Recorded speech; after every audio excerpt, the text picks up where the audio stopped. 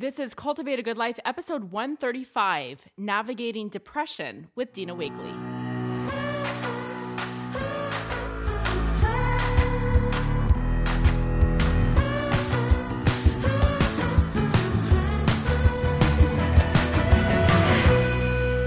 Hey everybody, I'm Becky Higgins, and with me is my friend and co-host Becky Proudfit. Well, hello. Hello. This is exciting because Dina Wakely's one of my favorite people. She is awesome. She's so good. And let me just recall a quick little story. So there I was one day scrolling the Instagram, came across a piece of art that Dina had posted, and it stopped me in my tracks. You know how just some art just like speaks to you? Yeah, totally. Color palette, technique, whatever was going on. And I was like, that has to be a notebook. Good, yeah. That has to be a notebook, right? Because that's me. That's the way I think of things. That's how she do. That's how I do. And so I reached out to Dina, of course, like within 24 hours, I had photographed it. I had submitted the art. Like we were producing this notebook, which of course is now sold out. So some of you will remember that precious notebook that Dina created. That is who Dina is. She's our dear friend. Becky and I personally know her because she geographically lives close. What is it about our geographic location that I feel like we get She's- to know some really cool people because Yes. of where we live. And you guys are going to love getting to know Dina. The title probably feels a little heavy. A lot of us either directly or indirectly associate with depression because somebody that we know and love and care about struggles with that, or we do. I want to bring something up though, is I feel like if that title's like, ooh, that's for me, or ooh, that's not for me, like I really challenge you to think about why you think that. Because one of the things is depression, yes, for some people is a lifelong battle. For some people, it ebbs and flows. For some people, it's very prominent in a period of their life and not so much in the others. So rather than thinking about like, oh, yes, this applies to me, or no, it doesn't apply to me, I'm going to tell you, it applies. Well, it all applies. Listen, some of our favorite reviews and comments and DMs that we get from people are the ones who say, I didn't think such and such episode was going to apply to me, and I just gave it a whirl anyway. And wow, did I feel some of those things reach out to me. And just don't assume that depression won't be a part of your life. That's right. Yeah. Don't assume that it will. Don't assume that it won't. Just be open to learning and experiencing. And Dina certainly is just so honest and so lovely as a human being. And she is so gracious. And it's so empowering to hear her use her experience, which you'll hear all about, to help others like find comfort, to find connection in whatever they're going through. And I just want to add one more thing before we move on, and that is a very warm and heartfelt welcome to all of Dina's people who Dina sent to listen to this episode, who are so excited and so grateful to see and hear this side of Dina's world because they are so loyal to her. They love her fiercely. They admire her art. They learn from her. But there's a side of Dina that you don't know Dina until you know all of Dina, right? Yeah. And it's remarkable. And she inspires us. This conversation was so thought-provoking and so touching, and we're grateful that all of you are here, whether you are our loyal listeners or you are new to us through Dina. Welcome. We're glad that you're here. And on that note, let's hear a quick word from this week's sponsor. You're listening to this podcast because you believe in progressing as a person and making continual learning a way of life. That is why you're our people. Aside from these weekly episodes, we want to be sure that you know about one of the best resources in your personal quest to cultivate a good life that will guide you in actually, literally being the author of your own story. The BH Classroom has been a valuable resource for thousands of students around the world for several years, and now these courses have become even more accessible to even more people, including you. Our courses are now offered in much smaller, much more palatable mini courses, which also means much more affordable prices. The feedback we're getting on this shift has been remarkable and quite exciting. It's one thing to enjoy the content, it's another to take action. And that's what we're hearing on repeat right now. We're hearing about the epiphanies and the action taken and the success stories. We invite you to have experiences like this. Start today. Start with Documenting 101, which is just 45 minutes, shorter than an episode of your favorite Netflix series. And you too will feel personally empowered in your own documenting. Whether you're seasoned or just getting started, you can trust us to guide you along. Learn more at classroom.beckyhiggins.com. Well, hello, Dina Weekly. Hi, thank you for having me. Thanks for being here. We're so really exciting. We're getting our thrilled. friend Dina on the show. Yay. She's a Hooray. personal friend. Let me give you just one little anecdote before we ask you to introduce yourself, because I'm the only one in this room that can claim this. You are my favorite Sunday school teacher of all time. Thank you. So just to be clear, I've never had the opportunity to sit in there because I was teaching the children. But I'm confident, Dina, that you would be my favorite as well. No, she is. It's nice when you have low standards, Becky. Whatever. No, I really mean it. I know you know that I mean it. I do. You're being modest and you don't want to accept the compliment. It's fine. But we have self-deprecating always. It's a curse. Right? I know. is. You stop that right now. I I'm know. going to put you in your place and tell you that truly, like, you know how there's just certain people that you either listen to or read their books or, you know, sit in their classes or whatever, and they just speak to your soul. Yes. That's Dina with the Sunday school lessons, the gospel lessons. Well in my done, life. Dina. And I mean that. You know I mean that. I do. So much. Anyway, so we're really honored that we can take a genuine, organic, and real life friendship and bring it here to the podcast, because there's so much to Dina that we want you guys to know about and to feel impacted by.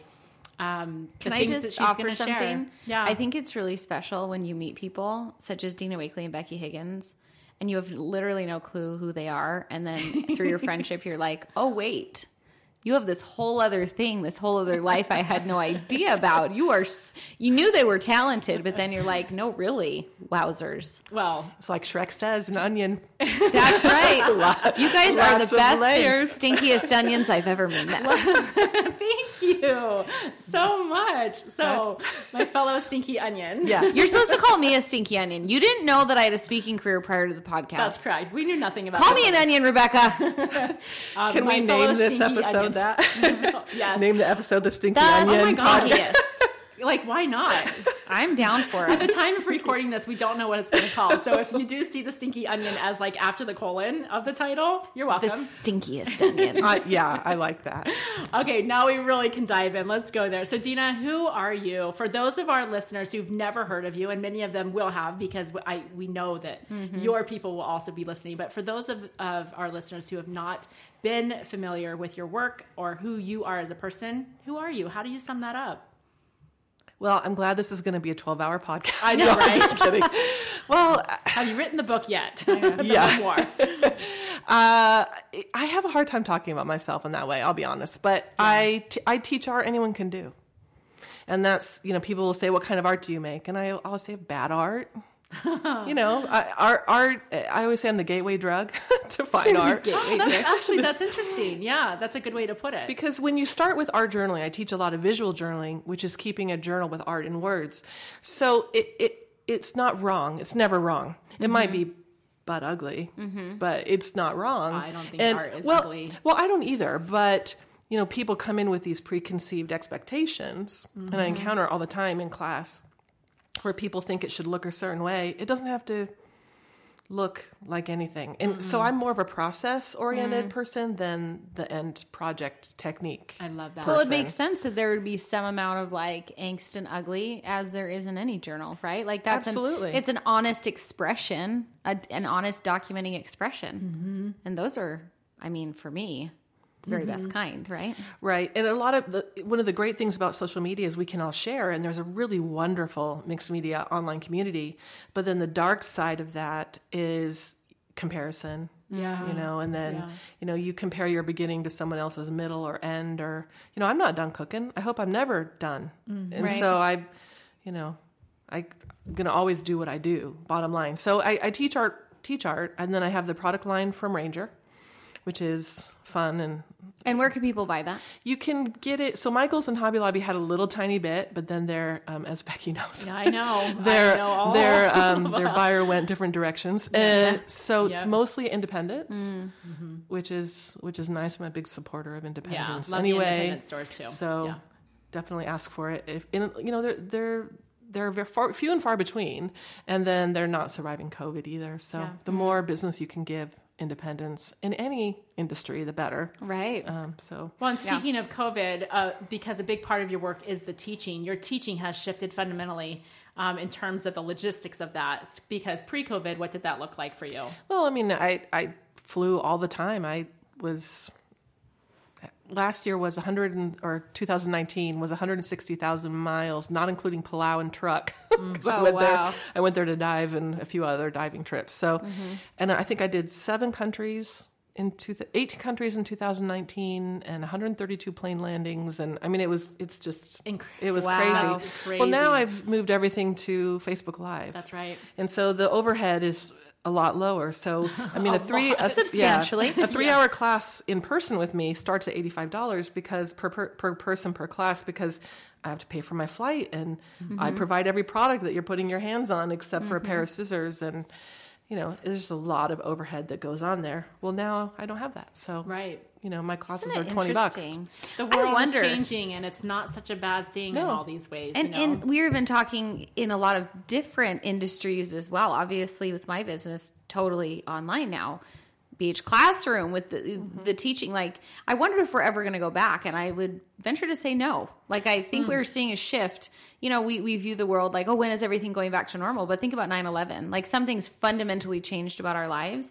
And I kind of think this move to digital e-commerce is like kind of an exciting move, because now you don't have to get on a plane, right? You don't have to go through all of that, and you can do it from your home. Right. And travel's a good thing. We all very much value and appreciate the travel experiences, for sure. But we're not dependent upon it. That's right. Yeah. That's right. Well, traveling for work is not the same as fun travel. That's true. You know, people will say, oh, how great, you get to go here. I'm like, yeah, but I see the airport and the hotel by myself. And, you know, class is the easy part. Class is a cinch. It's fun. You get to be with your people. And, you know, that goes by in a flash. And then you have to pack it up and then you have to ship it. And so... Yeah. A lot of behind the scenes logistics to that, and it can zap out a little bit of the fun. It does. You did mention, speaking of travel, you mentioned diving, and I'm sure people would love to know what do you mean by diving? So if you don't follow me, you guys will now. Once you get me started talking about scuba diving, I will never stop. So listen, I'm an over the hill, chubby woman, you know, suburban mother. But I am the most fantastic color hair you've ever seen in your life. Blue hair, ocean hair. I'm totally obsessed with scuba diving, and I never thought I would be a diver. So cool. And I'm now an instructor. I passed my instructor exam on my birthday. In 2020. Yeah, I had to take my exam on my birthday. Fantastic. But I love it because there's something special about diving that, listen, if you're not in the moment when you dive, you could die. You can die true. On that happy note. Right. Literally true, though. No, right? it is literally true. Yeah. And so you're very in the moment and not thinking about anything else. And I think for me, with my sort of ADD brain, and this will be TMI, but also depressed brain, I'm not ever in the moment very often. It's always a worry or a stress. I mean, I love to saw sawdust, which is something that Dale Carnegie wrote in his book, How to Stop Worrying and Start Living, which I read. I mean, it was written in the 1920s, right? And I read it as a teenager. So even then, I knew I had issues as a teenager. Yeah. I was reading self-help books by Dale Carnegie, but the one thing I can remember about that book is sawing sawdust. I've never heard that You phrase. worry over and over and over again about stuff that has been sawn. You know, you don't need to saw sawdust. And it's just the nature of my personality. And what I've really realized that scuba diving has helped me with immensely is that I've always had depression, and I was just high functioning. Yeah. And I didn't talk about it.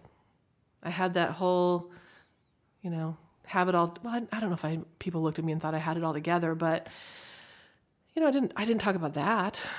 Well, I think when you're young too, you know, it's hard because the words depression, anxiety, certainly suicide is so much more a part of our vernacular, and certainly like the teenagers kind of coming up, that sometimes it's hard to know, like, what is sadness? What is disappointment? And what is like the very biological and clinical depression, anxiety that can lead to some of these things? And so it's really hard to know. I mean, as a teenager, how do you know?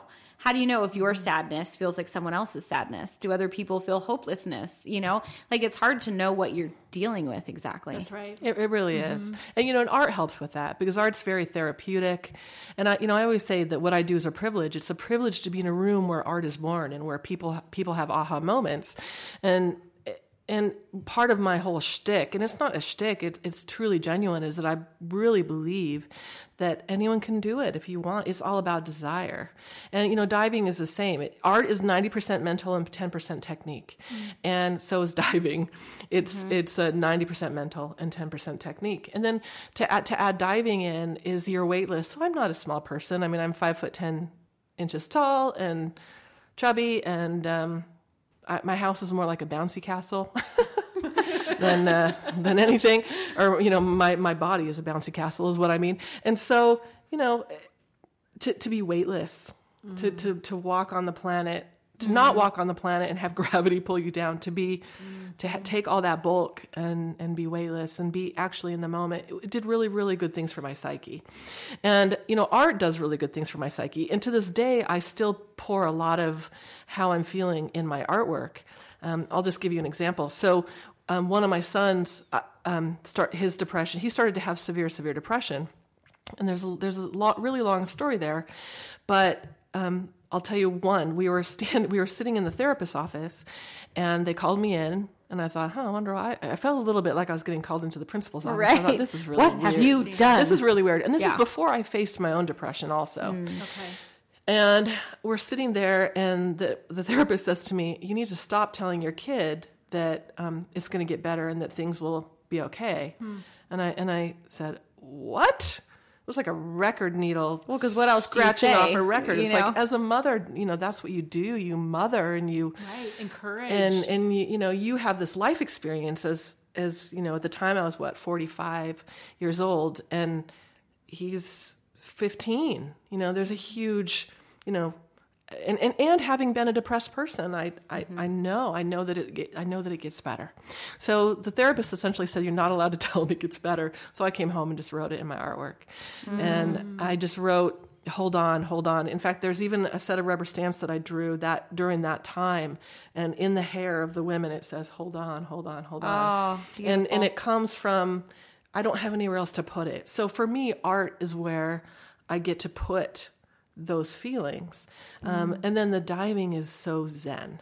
So, combined, it's like the most glorious thing, because you're down there and you're looking at pretty colorful fishies, and there's no greater art than what God created. And you see color combination. It's like being in a National Geographic documentary, for heaven's sake. And then, that combined with the art, it helps. But listen, there are times when all the self-medicating with diving, art, shopping, whatever your personal poison is, it just doesn't cut it. It truly doesn't. And that, for me, came to a big head when I finally had to, admit to myself, I need to get help. When was that, Dina? I want to say it was maybe 4 years ago. Oh, 3 to 4 years ago. Yeah, and I'm 51 now. Yeah, you've known all along. Oh, I've known. If you go back and read my journal, I've kept a journal since I was 9. Every other page. It was about 3 things. That one boy. No, yes, yes. Oh. I liked boys who didn't like me back. Okay. I shouldn't laugh. That's not funny, but I just... Somebody else is being mean to me. Okay. And I think I'm depressed. Okay. But those things managed it for a time. And then, when you're somebody you love viscerally, like your kid is suffering, then it's just like your twin power activate. Like it just kicked me off the cliff, and I couldn't get back. And my brain started doing really weird things. And I haven't said this to very many people, but I'll go ahead and tell all of your listeners.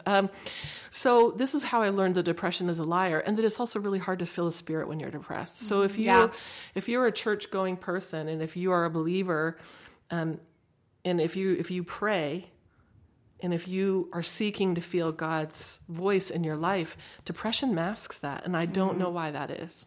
Well, I think that's so important what you just said, because I think, as a mother of teens, kind of when teens are finding that relationship and kind of getting to know God in a real and personal way, a lot of the questions, is he really there? Like, is someone really there? Or did I cause him? I've been taught my whole life that if I do X, Y, and Z and turn to God, like he'll be there, but I'm doing that and he's not. Yeah. Right? Like this could be what's happening, because you're absolutely right. That is the thing with depression, anxiety, even undiagnosed ADHD or autism or some of these things, is that it creates a biological condition where you cannot receive. It's a cloudy filter over that for some reason. And it's kind of almost like when you need it the most, it's harder to feel. And I'm not saying I look back and say I didn't feel the Spirit at all, but the depression tells you you're not. I mean, Right.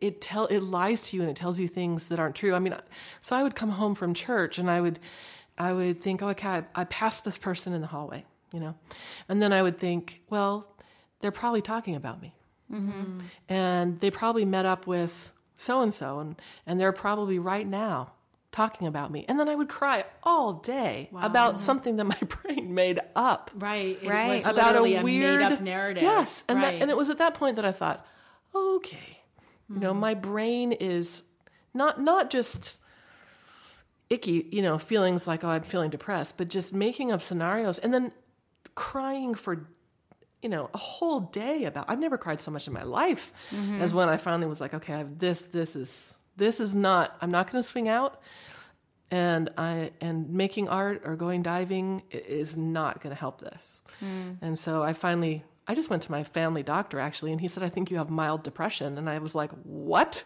I mean, I'd cried in his office and cried. And he said, yeah. He said, I think your depression's mild. Mild. You're like, you want me to show you mild right now? Well, then I thought, it just gave me empathy. It gave me empathy for people that have drug-resistant depression and things like that. But here's what I've learned about depression since then. I feel like I'm an amazing doctor on Google. If you would like anything, my Google skills are on point, and I can find out anything, and I can diagnose you if you like. I was pre-med for 1 year in college, and then I got an English degree. There you go. That relates. Right. Totally. So I'm happy to diagnose anything. A boil, let me know. Yeah. I'll even come over and lance it. But but what I've learned, because I'm a researcher, I'm a lifelong learner, is how I like to think of myself. I have to know. So I've read a million books, and I really think it's a 4-part treatment. And Amanda Taylor, who you guys both know, Yes, said this to me love her. too. And 4 parts to treating depression, which I think all of them play a key. And 1 part is nutrition. Now, I don't think eating blueberries is going to take away your depression. It just won't. Right. But the bottom line is, from a scientific standpoint, and remember, I have literally no qualifications to be saying this. Let's not underwrite that. Okay, 1 year pre-med just life no big deal. experience. Okay. But yeah, I'm self-taught. I'm a self-taught psychologist. Yeah. There are certain nutrients that a depressed brain is deficient.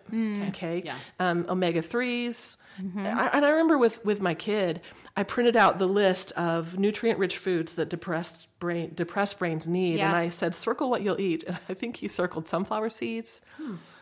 I don't know. They're all things that kids don't want to eat. Right. Sure. Shellfish. I don't know. I can't even remember. Yeah. But so nutrition is one facet. Talk therapy is a facet. And I will tell you, I've never done talk therapy. I've paid for a lot of talk therapy for my kid. I will tell you, recently, I actually signed up for online talk therapy because I thought, I'm not doing great.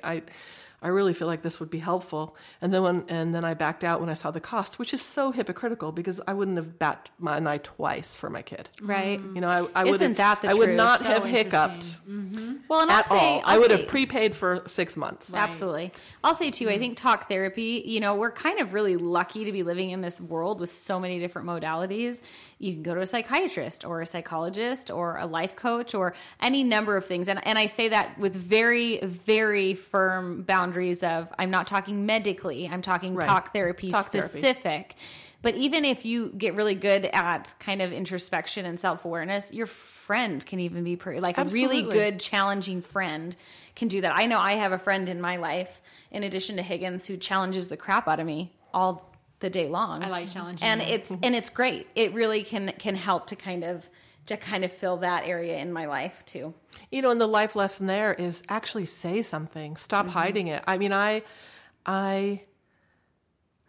a suppressor is what I've realized. And so a suppressor of your feelings. Okay. And so when my depression really came out and I went to the doctor, my husband was like, what? He had no clue. Oh, wow. Because I was operating. Hold on. Yeah. You were that high functioning that even as a teenager, you knew you had depression. You identified with it. You go through your adulthood. You meet, fall in love, get married, and the man you married really does not identify you with depression. No. So then we're talking many years into marriage, grown children. 31 or 30 years. Yeah. 4 years ago, and you're like, I need help. I'm and like, I'm he's not going, coping. Yeah. Whoa. Because, I was having thoughts of running away. Like I used to think, boy, women that leave their families, that's insane. Now I'm like, oh, it doesn't sound so bad. Yeah. Yeah. I think I could do it. I look at, harming yourself or something. And I thought, I wonder, maybe I'll try that. I mean, just Yeah, your brain starts to betray you a little bit. It does. It really betrays you. And then combine that with not feeling the spirit very well, and having that filter there, it just, gosh, it is such a hard hole to dig out of all by yourself, which is why these 4 facets, any combination or maybe all 4, I think are really key. And talk therapy, whether it's with a friend or whether you go to a therapist and you have, I really do believe that. So then I started being more open about it. Yeah. Because I would talk about it in class. I would cry in class, and I would always tease. In class, meaning art like when class. you're teaching art Yeah, classes, art class. okay. So what's funny is, especially when I wasn't medicated, but I would teach art classes, and I would maybe start talking about my son's depression. I would start crying, and everybody would be crying, and then one lady would be like, "What? Can you say that again?" Because when I cry, I get the Muppet voice. So my voice goes really high, and then she couldn't understand me. So it was like, that was hilarious. Anyway, I still think about her. Way to ruin the I still think moment. about me crying there and her thinking, and her being, "What are you talking about?" I'm like, that's all so right, funny. note to self, snap Right. on back. All right, so we've done 2 of the 4. Exercise, which is something that I struggle with personally. Sure. I don't know why. But You diving, gotta find something you love. I know. Right? And if you had an ocean in your backyard, Right. I bet you'd be just fine. There you go. I could dive every day, all day. Yeah. I mean, And is there, oh man, I literally just got chills thinking about the reality of that life. But man, whoa, that would be amazing. I still tease my husband, and I'm like, well, you work for an airline. He works for American Airlines for now until they implode. But Right. I'm not predicting anything. I'm just Right. saying the airlines right now are suffering. We're Right. just in that world that we are in right now. Yeah, it's just crazy. But I'm like, I can live in Palau. That would be amazing. So exercise. Okay, read them back to me. So we've got nutrition, talk therapy, exercise, and medication. Medication. And I don't know why medication is what everybody's so resistant to. And I'm not somebody who's like, yeah, take a prescription. It solves everybody's problem. Here's what I've learned about medication. When one of my sons has severe ADHD, and he was diagnosed as a kindergartner.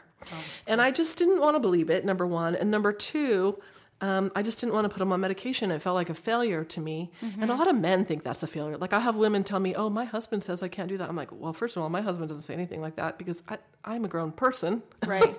Well, and that might cause you to go do the thing just to prove the point. I do what I want. Yeah. Number 1, I bought 2 cars without telling that poor man. So, I mean, please. I'm the own boss of my own self. I'm like, right. he knew when the guy came over to get the check, and like, what's this man? I'm like, oh, I bought a car. I'm riding this man. I'm riding this guy. This is the sales guy. So people are resistant to it. But I remember talking to a friend who's has a PhD in child psychology, and she was like, it's not a death sentence. If medication doesn't work, you can change it or go off it. Right. It's not changing your DNA. It's fixing a chemical process that is not correct. And I have Hashimoto's. I've had Hashimoto's since I was in my early 20s. It's just low thyroid, right? Tons of women have Hashimoto's disease. So I take thyroid medication every day to fix that. And but it's a hard mental place to get yourself to, that like my brain is broken and that I need to accept the help that's given to me. And for me, medication made a big difference. I mean, it made a difference of not jumping off a cliff or Right. not running away and leaving my family, or not making up things that like that people hate me and then crying all day about imagined scenarios. Right. Not and just being able to function.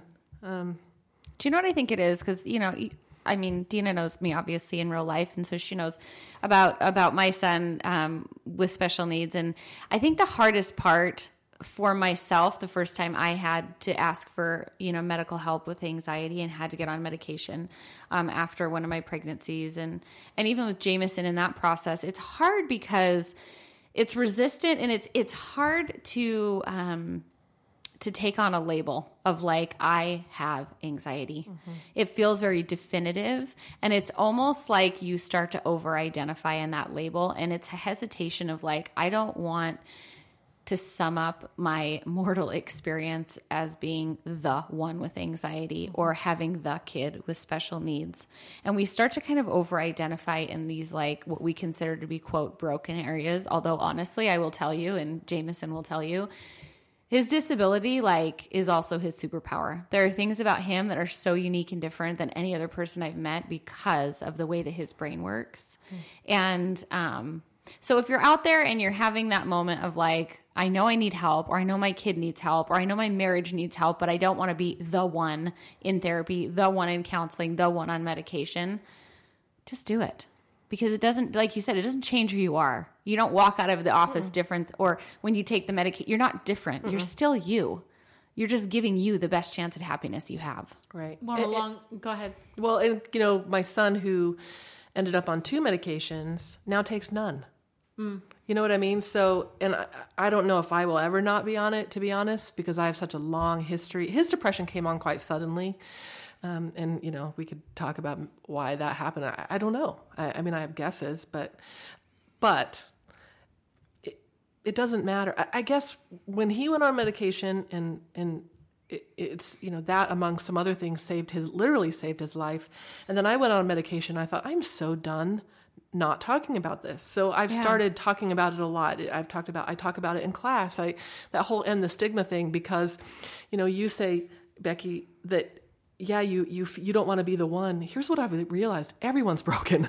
Exactly. So as soon as I'll start talking about it, I'll have 5 people come up to me after class and say, oh yeah, I take that. Or, oh, this happened to my kid. Or why are we not talking about it more and making it socially acceptable to say, yeah, totally. I feel like crud and I need help. I need help. And for me, that was mentally a hard place to get to. And I don't really know why. Because I'm not afraid of failing. It just felt like, I don't even know if I can articulate what it felt like. Yeah. But it did feel like a failure, and it felt like a concession, wasn't how maybe? I was supposed to be. And I think, there's this, this is what I'm supposed to be doing. And, I grew up in our church. I'm also LDS.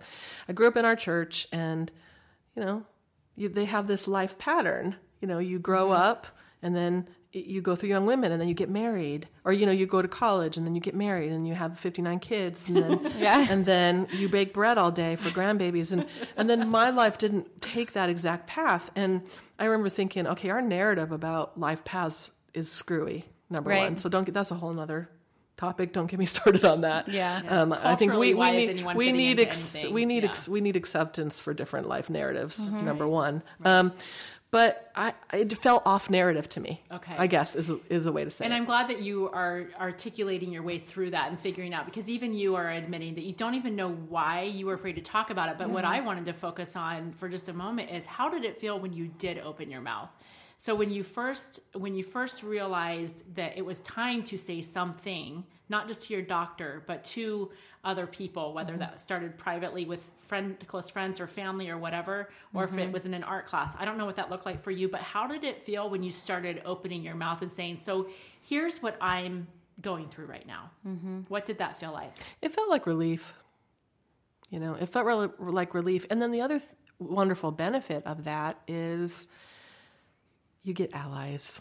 And so you either get allies that say, me too, or you get allies that are just sympathetic or empathetic, which helps. But, the more that I learn about it and the more that I talk to people, more people have it than we care to admit. And I don't know if it's our modern society or a lot of factors, all the preservatives in our food. I have no idea, but it is. I think the magic of opening your mouth is, and I'm speaking from my personal experience and kind of ask you, Dina, if you kind of echo the same sentiment, is I think before I started being really honest, because I had a narrative that was like deep seated in my soul that like oh crap, I'm catastrophically flawed. And so I'm going to be overproductive and overachieving so that nobody ever can like get to the real me. And that hides it. That's right? a mask. Oh, 100%. And I'm the same. If I'm not, 100%. I can't lay in bed at night and watch TV because I feel like I'm not being productive. Right. I have to be knitting, and I'm And the I world's just- worst knitter. You how live funny. in fear that like people are going to see the real you and find it lacking, right? But what ends up happening, and this is kind of like that gross hamster wheel of despair, is you do have friends, you do have relationships, but at the core of my being, and this was in my younger life, I thought to myself, if they only knew, they would never be my friend. If they only knew, they would never love me, right? So then in my mind, those great relationships had like this tinge of counterfeit to it, right? Because I wasn't being fully honest, or I wasn't letting people actually know me. And so the day you start to like actually, you know, give yourself the, I guess, permission to feel the discomfort of openness, holy crap, it sets you free. Oh, I think that's what Dina, Right? Dina, that's what you're saying. That's what I feel in your illustration of that, is that you felt freedom. The relief was almost like a version of freedom. And then those relationships become so much more meaningful because Right. you're like, no, you do know me. Right. And you do love me. And you start to have relationships that you've been craving for so long. Well, and don't you get tired of pretending? Oh, it's I, exhausting. I feel like I've pretended I'm okay for so long, and I just cannot pretend anymore. You just get I tired, just right? can't do it. And you know, I need support. It's hard, and for some reason that was a hard. I actually knew it for a while. It was hard to take the step to call the doctor. Oh, yeah. And I remember I have a friend in the UK, and she and I were FaceTiming, and I was crying, and she's a big advocate for mental health. She has depression and rapid cycling bipolar disease, among a few other things. And she starts every class she teaches with, you know, listen, I'm mentally ill and I'm going to talk about it. And that helped me. I mean, her talking about it was like, all right, I've got to go get help because I can't continue like this. Yeah. I can't continue like this. And that whole mental ill thing, it's like depression is pushed under that umbrella. So what? Right. You know, my brain was broken. It is broken. And I was, just a side note, we got to have lunch before this, so don't be jealous. But Oh, the three of us. Yes. three of us, It was very delicious. we were having lunch, and I talked about my doctor called it the depression gene. It actually has it's a fairly common genetic mutation that just means that you're more prone to depression because your body doesn't metabolize vitamin B.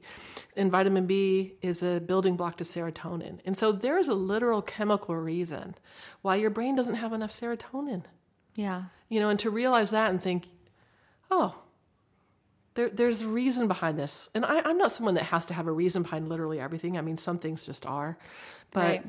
if it helps you to know, oh, I'm not doing this to myself, or I haven't done something wrong. I'm not a product that has- of Yeah. It Yeah, takes this it isn't from a inside of consequence. you to something outside. I mean, you would. I would never look at someone with celiacs and be like, Right. "Oh, she's got celiacs. Yeah. What did she do?" You know what I'm Yeah. saying? And But when you with think about it depression, that you way, do, though. you well, do. not you. No, not I get what you're saying. But, yeah, but we Right. feel like people do but that. we There do. is a We tendency feel like it's a wonder. broken brain, and instead of broken brain or even gene mutation, which by the way, there's like a million of billion. them. We And all it's have really them. common. We One in all 4 have the people gene have this mutation. right? And Right? probably several others, if we're being honest, right? What if it's just really getting to know the way our brain works the same way? I go to a nutritionist, and right now I'm super deficient in vitamin E. So you know what I'm doing? I'm taking a lot of vitamin E, right? And you're going to need some vitamin B support to produce the serotonin you need to do, or you need serotonin support. Like You it's eat better, guys. and This is this is biology. Like this isn't like personal failures. And by the way, if you don't have depression, it's not because you're a stellar human being better than other people. Right. By the way, Right. like your body's just different, right? We're all just different. But I hear people talking bad about antidepressants a lot. Like I remember being, I don't know, in college and hearing somebody make snide comments about how most of the women in Utah are on antidepressants. And, you know, and I thought, oh, wow, that must be terrible. Now I think about that and think, good. Yeah. Because you know what that means? It means they had the courage to go to the doctor and say, I am not doing well. Mm-hmm. Because that's just, again, it's that whole mask, that whole hard thing to actually accept as part of your own personal narrative. And what I love you talking about that is you say nutrition. Like there's a lot of other things. There's so many factors. Medicine is one piece of the puzzle. It's certainly not like feel bad, go to the doctor and forget everything else. There's so many things to do. And you will know when you're to that point where you're doing all the things and it just isn't working anymore. Right. I think there are some hobbies that you could say having a purpose, I think helps as a facet. I mean, I think my art was the drug for most of my life, and it was sufficient. And then it just eventually got to the point that it wasn't sufficient. Yeah. And then scuba diving has come in and has been, honestly, a lifesaver for me in many ways, mentally, and the relationships you make with people. Scuba divers are great people, and it's just a privilege to see part of the world that most people will never see. But just the mental benefits. In fact, they've done studies on diving. Really? Dr. Google. Yes. And it is really amazing for depression, anxiety, and PTSD. To the point where the shop that I'm affiliated with, Phoenix Scuba, they have a 501c3, I don't know how to say that. 501c3. There you go. For veterans with PTSD. Wow. Yeah. So That they're an makes sense. official, That's they have incredible. an official charity. And then they have some instructors on staff who are disability trained. So if you have someone in a wheelchair, it doesn't exempt them from diving. We have some of the vets come from the VA and just put on scuba gear and sit on the bottom of our 12-foot pool and blow bubbles because there's such a visceral physical power in breathing. I mean, let me tell you the number one rule of scuba diving: never hold your breath. Okay. So never hold your breath means that you are always breathing. In and out. In and out. Inhale, exhale. Like And you're then, always... and everything in diving is slow. It's not a race. The only time you will see me light a fire under it is if there's a spotted eagle ray over there, and I have my camera in my hand, and I want to get close because I want to get a picture, and then I can motor. But other than that, it's this slow, meditative, experience. And so for somebody with me, sawing sawdust, number one, thinking about what I got to do tomorrow, number two. My mind's bouncing all over the place. Probably worrying about things in the past. Worrying about that, or worried. Oh my gosh, Everything. All the things. ADHD, crazy woman brain. I'm Gemini. We'll blame it on that. It's like the squirrel mentality. Yeah, That's squirrel. what my husband always says. Squirrel. Well, and I actually created a sticker for Phoenix Scuba that says "Squirrel, the patron saint of Phoenix Scuba," because we're all a little bit that way there, right? There's a reason why it's drawing people in. The diving is the centralizing focus that I haven't been able to find in any other way. And you don't have to go diving to find that. But you need something that is a centering focus. Well, that's why I thought it was interesting earlier when you were saying art doesn't fix it, diving doesn't fix it, but, and I think that's the important thing is that they do help. Oh, they absolutely. You would not be so deeply involved with art or diving if there weren't some benefits to your mental well-being. Absolutely. And for a long time, it was enough. Right, right. Until it wasn't. Right. And then it was like, okay, it is not enough. So I want to ask you a question to make sure that I understand something because I want to understand better. I've been thinking so much about the power of my own thoughts in my life, and I'm not diagnosed depressed. Like I don't have that in my life to understand what this looks like, but I have found a big power of changing my thoughts and really shifting the narrative that pops into my head because we're all human. That happens no matter what. What does that look like for you? Can you actually have control over your thoughts when they do start creeping in and start telling you some false negative narrative? Do you have the ability at this point, and on medication or not, to be able to shift that and go, actually, here's what's good about the situation, and this is why I'm okay right now, or not? I do now. And I think I did for most of my life until I wasn't okay. Right. Okay. And then the medication has helped bring that back. Without medication, I don't think I could. Okay. And that was how I knew something was really off. Because before, I'm like, okay, I'm really feeling low. I usually feel better in a couple weeks. Or... I always say, people say, you teach or you can control how you feel. And I used to think, what? But I do believe that's true. I can't control how I initially feel. Totally. So my initial knee jerk is, oh no, hurt or whatever. And then I'm usually pretty good at, okay, let's look at this from their side, or let's extend a little bit of grace to this person. And then I can usually flip flip the script for sure. But that was one of the clues that I was not doing good, why the medication was needed for me. And then my medication dose has upped three times maybe because I've been, realizing, this is getting bad again.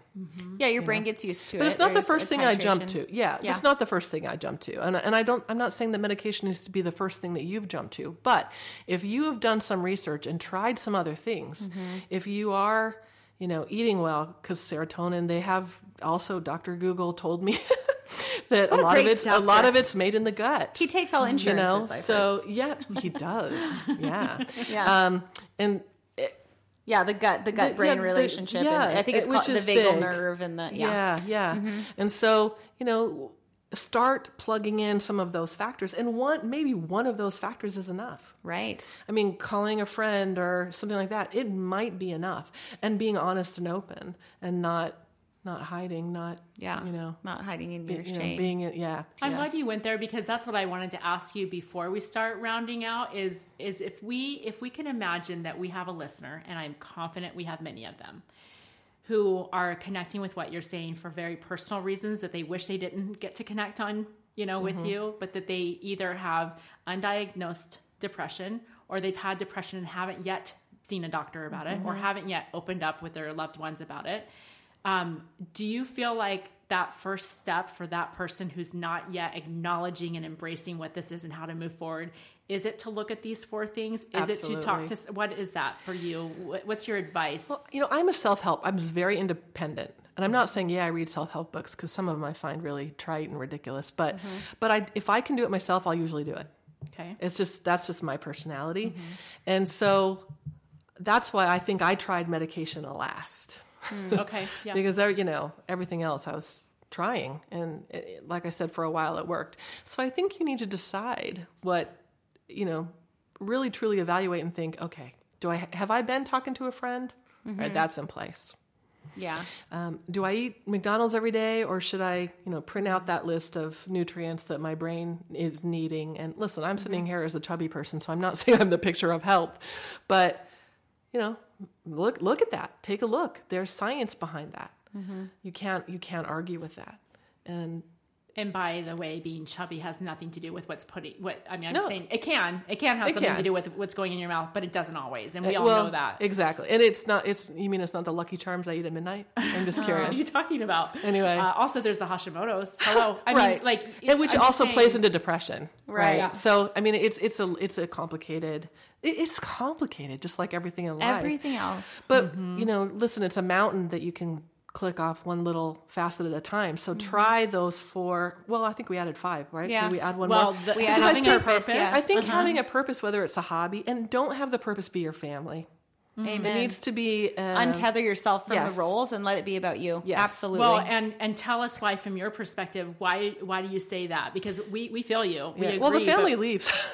Family right? leaves. I mean, the kids grow up and go away, and they're adults, and they're going to make their own decisions. And said from a woman who is literally an empty nester, so she's right. telling you. 2 of them are living at home right now. And okay. Yeah. But they've all left. Later, can you guys help me find a body or hide the body? Right. No, adult children living at home is that's a whole nother topic. But they have grown up, right? They grow. They're adults. They grow up and they leave, and your relationship with them is different.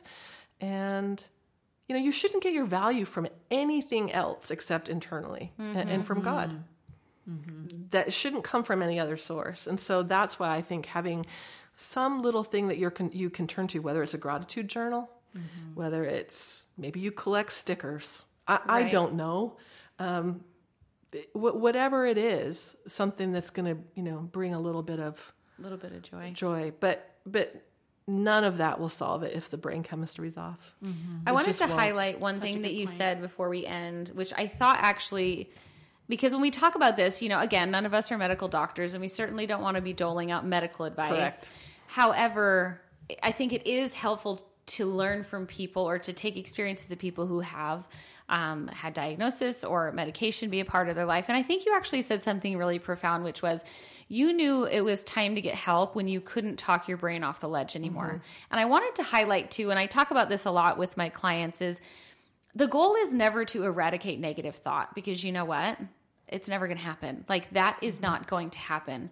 The goal is that you have all these tools, right? So that when that thought comes, you know what to do with it. And then over time, what might have taken you 2 weeks to get over takes you 1 week, then takes you 3 days, then takes you 2 hours. And then those tools become so much a part of how you function and this whole self-awareness piece that you can kind of move through life. What I love what you said is you knew there was a problem because those tools that you had and honed were no longer working. And I think that's the best advice I've ever heard of when you know it might be time for medication is when you've done all the work, when you've used all your very best knowledge and searching and application, and it just isn't working anymore, right? That would be a really good time to seek out some medical help. And also it doesn't have to be the last resort. No, it absolutely doesn't. But my point is, to what you're saying is you don't want to to feel like I'm having these thoughts, and so I'm going to go straight to medication because again, that can also be a slippery slope of like your brain adjusts and then you need more. There's pros and cons. There is so much you can do, including medicine and a whole bunch of other things. It has to be a comprehensive approach. Yeah. I mean, for my kids and myself, that has been the very best thing is nutrition. Like you can't negate that. You can't solve that problem with medication. And so you have to like use it in conjunction with, right? Like it's not an either or, it's an all together. And if you don't believe it, but you haven't tried it, like we always like to say, try it. Why don't you experiment with shifting your nutrition and see if that feels different to you? Totally. And why don't and the same thing with exercise, with talk therapy, with like try it. Just try it. None of it's a death sentence, right? And my friend said that to me about my kid all those years ago when he was a kindergartner. I thought, none of this is a death sentence. You are exactly right. Right. You know, so really we are pronouncing sentences on ourselves, and those sentences we pronounce are mental stigmas. Yeah. You know, and they're not helpful. Shame. No, Right. And they're not productive for right. anyone. And you know what? I would never pronounce it on anybody else. Never. So why on earth am I doing it to myself? That's the question that we may never be able to solve, right? I know. But I mean, we extend grace to everybody except our own personal happens selves. like that. Yeah. Well, Dina, what is your, of everything that you've shared, and there's so much goodness in this, I know that there will be people listening back and back. For those who are suffering or struggling at this time personally or with someone that they love, what is a message of hope that you can share with them? Hold on, it gets better. Just exactly what I couldn't say to my kid. But I would have to say it to myself. You know, when I was really suffering, there is a light. I think there's an illustrator on Instagram. Is it Emily McDowell? I can't remember. Just know she has some curse words. So if you're very sensitive to that sort of thing, don't be like, Agley told me to look at this F word. But I think she did a poster once that I saved because it was the depression is a hallway, not a dead end. And so the hallway, it's a cave instead of a tunnel rather than a cave. It's this dark hallway, and then at the end there is light. And so reassuring. Yeah. And then and I'm not, we haven't talked much about the spiritual aspect of it, but don't stop that either. Why is that important? Well, you know what? I remember too thinking I've been abandoned and forsaken. I'm not aware. The Lord is not aware of me, and my prayers are not being answered, and this is ridiculous. And I remember saying that in a prayer, and the Lord very gently laid out literally everything that he had put in my path that was helping me. And I was like, oh, snap. Wait a minute. It actually was there the whole time, but my depression wouldn't let me see it. Yeah. Down to who was in certain callings and who sat on my couch as a visiting teacher or, ministering sister at the time. All of those little things, I couldn't recognize them. Yeah. Until I literally said, all right, you are not putting up you're pulling up your side of the bargain. And then the Lord was like, let me just show you, dear. Well, and I will add to that, if I may, that lucky for you, you did receive that clarity that he's been there all along and that he has been helping you, but not everybody's going to feel that. You won't. And that's okay. Yep. It's easier said than done, but I have very strong faith in knowing that God is there with each of us, whether or not we see it, whether or not we feel it. And that's hard for some people. I know that some people are probably going to want to like shake me right now, but you can try. I am not shaken in my faith of that because he is always there. Yeah. No, I agree. And we think of depression as that filter blocking it. There's probably other ones. Yeah. Yeah. So absolutely. Eventually you'll get through the filters and you'll feel it again. Yeah. Where can people stay connected with you now that they just are going to be obsessed with you? Now that they're going to want to see your art and feel your heart. Come scuba dive with you. I know. Well, Becky's planning on it. No, in lunch I was like, everything you're talking about literally is the joy of my life. I can see this being I am going to this new be jam. no, it's happening. It's like booked. I think she just picked up her phone and it's booked. I literally, kid you not, wrote it in my notes. I'm like, Phoenix Scuba. No, anyway, so on Instagram. I would love to teach you to dive, but it's just my name on Instagram, Dina Wakely. Okay. And then Facebook is Art of Dina Wakely. Perfect. So, and just be aware that I'm 51, but I'm really immature.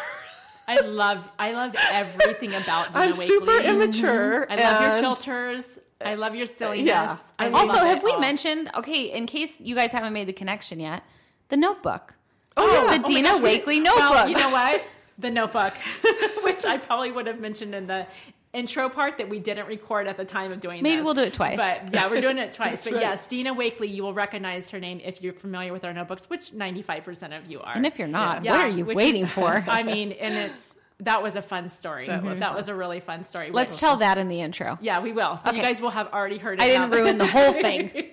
Well, thanks for telling people where to find you, because I have no doubt in my mind that they're going to want to connect with you. You guys definitely check out Dina on Instagram or Facebook or both or all the places. If you're local in the Phoenix area, how do they dive with you? How do they learn from you? You know what? Send me an email. We'll set up a time. I mean, we're super flexible at Phoenix Scuba. Okay. So even if you're not local and you're willing to come and I'll get in the pool with you. That's and awesome. Now what's cool with COVID is they've moved all of the classroom stuff online, digital. So you do your digital work from your phone. Yep. You come in and take the final exam. We get you in the pool, and then we can take you to the lake if you really would like to be a masochist, or you can go on a warm trip somewhere sunny and clear I can tell you and finish in I pretty can tell blue water. you where I'm signing up for, and it sure as heck is not going to be Lake Pleasant. I call it Lake Unpleasant. It's going to be a really You know what I wonderful saw last place. time I was there? What? A stick. Oh, You did? I thought you were going to say a dead body or something, and I was No, going I to die. wish. That would be so much more exciting. our poor local lake. It's getting a bad rap right now. But I really, love it. I just imagine it as a swimming pool, and I need to know nothing except that. I That know. feels great There's for me. nothing under there. No, there's if you nothing. see a fish, it is a good day. You mentioned to people that they could email you. Do you have an actual email address for My that? name, Dina at DinaWakely.com. Perfect. And let me just say that my name is spelled Ley. Looks like Wackley. Tim Holtz calls me Dina Wackley because that's how you'll remember how to spell it. That's Dina Wakely. awesome. But and a lot of our listeners will know Tim by he's name. a Tim Holtz. good Yep. friend of mine. Yep. I love that. Well, thank you so much, Dina, for spending the time with us to share so openly, so vulnerably, and in a way that I know so many people will connect with. We sure appreciate you. And friends, we thank you for carving out the time to listen and for joining us in this continued conversation about cultivating a good life. Nothing we have said is more important than the specific things you have felt that are personal for you. We invite you to write down those promptings and, most importantly, act on them. We love you, we're cheering you on, and we look forward to being with you next week. Bye-bye.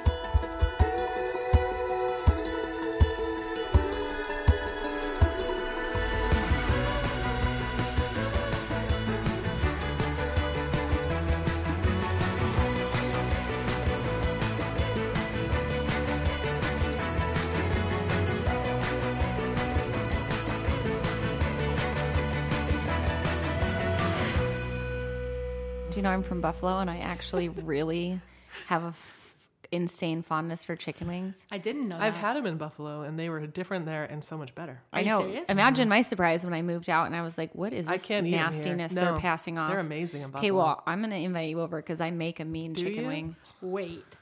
Are you saying that buffalo wings were created in Buffalo? Yes. at Anchor I Bar. didn't actually Do you know know that. when I was in Utah the day before And my they're so wedding? much better. I was at Wingers, and they're like, "Well, if you can answer a question, we're going to give you a free whatever." Where were chicken wings invented? And I was like, Anchor Bar, Buffalo, New York. And they were like,